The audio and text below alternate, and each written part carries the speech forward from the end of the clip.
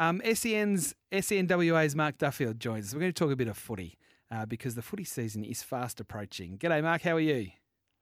Hi, guys. How you going? Going well, thank you. This is something that I thought was really interesting, a report regarding Fremantle keeping an interest or a close eye on Luke Beveridge. What can you tell us about this story?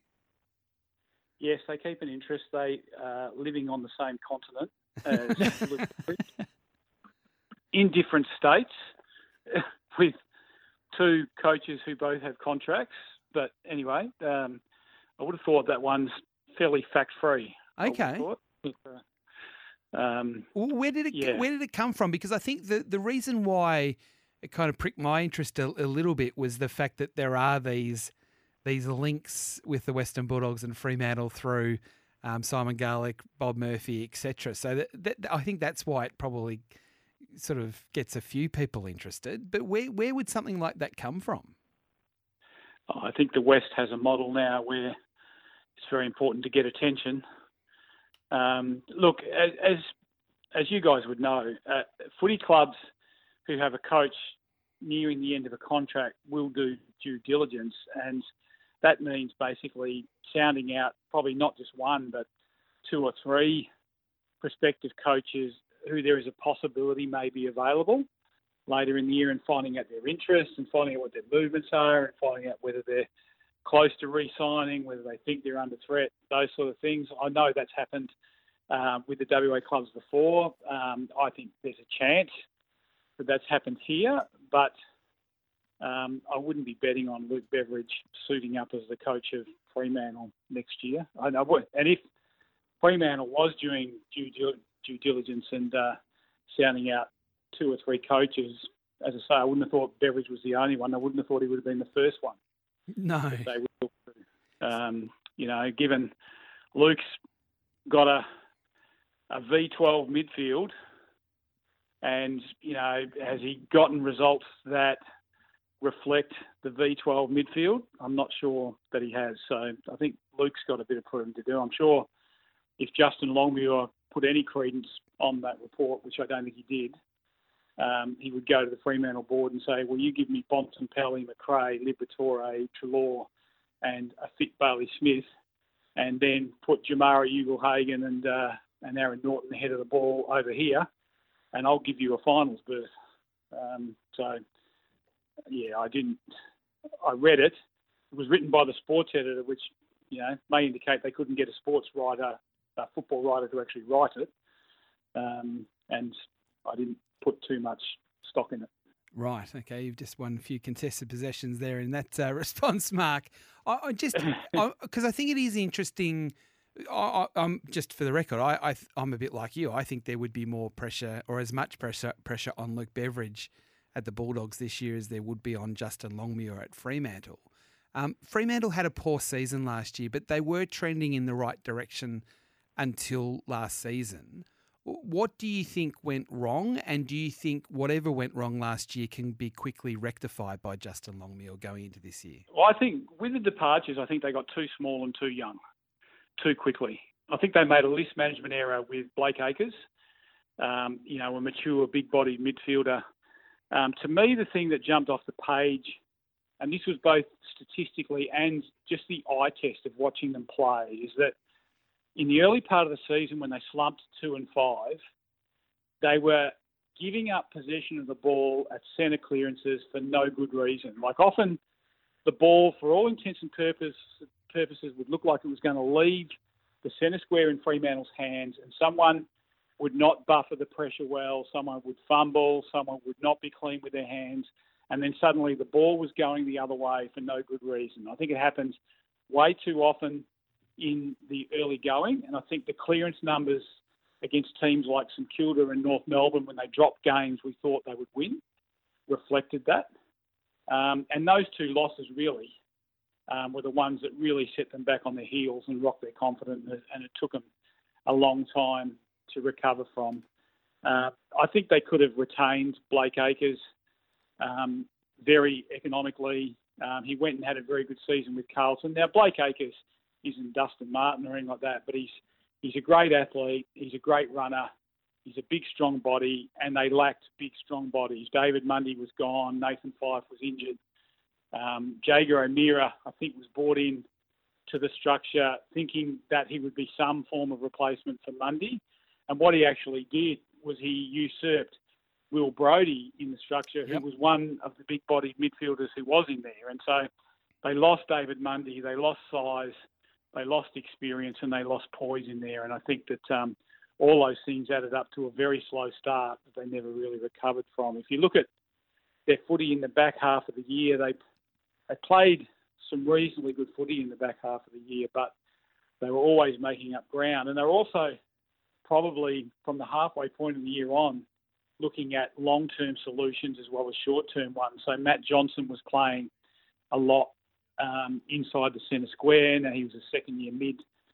Neil Erasmus got game time inside the centre square again, another second-year mid. And there was actually a critical moment in the game, ironically, against the Western Bulldogs at Marvel Stadium late in the season. And the loser of that game was all but going to be eliminated from finals reckoning. And Fremantle hit the front in the last quarter. And then at the next set of stoppages, Brayshaw was tired, had to go off. Sarong was tired, had to go off. Darcy was tired and had to go off. Jackson was sore that day, so he wasn't rucking. He was just playing as a forward. And they ended up with Josh Tracy, Neil Erasmus, Matt Johnson, and I think it might have been Jaeger O'Meara, in the centre square against Tim English, Marcus Bontempelli, Tom Liberatore, and I think it might have been Adam Treloar.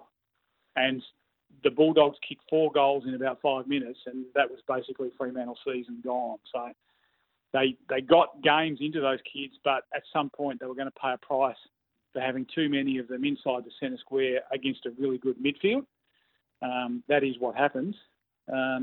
Look, I think they're a reasonable chance to rebound. I think their list is reasonably well placed in the longer term, but make no mistake. I mean, if Justin Longmuir isn't either in finals at the end of the season or has a very good reason for not being in finals, i.e. injuries or losing 5 or 6 close games and not winning any, then I think Justin Longmuir is in a world of hurt because he's out of contract and, 5 seasons for 1 finals berth isn't going to cut it. But having said that, I don't think there's a pre-season push from the board to go and get Luke Beveridge before they've even played a game. Well, I think you've covered that off really nicely on the Luke Beveridge side of things, Mark. Let's head across to the Eagles and their growth from rock bottom. One of the stories coming out is Jack Darling's spot in the forward line is under threat. What's your take on that? Yeah, well, I wrote that story for Code today. Yes. And I think Jack, I've always been a Jack fan, and I think Jack's been unfairly criticised by West Coast fans for a long time now. They use him as a whipping boy when they don't play well because, he's been riding shotgun for most of his career alongside Josh Kennedy. And, of course, most forwards suffer by comparison with Josh Kennedy. But there's only 2 blokes who've played more games for West Coast than Jack Darling, and that's Shannon Hearn and Dean Cox. And there's only 2 blokes that have kicked more goals for West Coast than Jack Darling, and they would be Josh Kennedy and Peter Sumich. But what's happened with their list this year is that because they've gone and got Matthew Flynn, and the intention at this stage is that he will lead the ruck, it means that Bailey Williams, the youngster who showed a bit leading the ruck last year, will play as a forward ruck, and that's the role they think he's best suited to. And that changes how they structure up. Suddenly there will be tall marking targets ahead of the ball. There'll be 2 of them. And then they've got Jake Waterman, who, from all reports at West Coast, is the standout on the track. And he plays very well as a third forward, but's never quite been able to threaten Darling as the second forward. But the role might be for the third tall forward and not the second tall forward if Williams goes okay as a forward ruck. And they've also got the kid from Victoria, Ryan Marrick, who showed quite a bit after being taken in the mid-season rookie draft. So he looms as a potential threat to Darling's position as well. I'm not saying that Darling will be out of the team, but I think Darling's position is not as safe this year as it has been in previous years. And the value on experience, though, you can go young and get games into them, but is it too costly not to have the experience out there? It's a good question, Bryce, and I guess it probably depends a lot on guys like Jamie Cripps, who will also be in attack and is a very experienced player. Obviously, the fact that Liam Ryan won't be there in the early going might help Darling, because he would have been another experienced body. Oscar Allen, I think, while he's young, he is a captain, he is a leader, so they would count him as an experienced player, even though it's youthful experience. So, yeah, they may look at it that way. Jackson, he's an interesting bloke. He trains very well, he prepares very well, he's very professional with that. Whether or not he's the sort of guy that leads with voice and that sort of thing on the field, I'm not sure that he is. He perhaps keeps to himself a little bit. He strikes me as being a little bit introverted in that regard. So he may not bring as much of that to the table as you think. But I think I've always said to Eagles fans who say, they should drop Jack Darling. Well, I sort of say to them, well, second forwards that are as good as Jack Darling don't grow on trees. Yep. But their different structure this year, I reckon, may pose a different challenge to him. And don't forget, he turns 32 in April or May. Yep. And the other thing about Jack Darling is that he's 191 centimetres tall, which is small for a tall forward in AFL ranks now.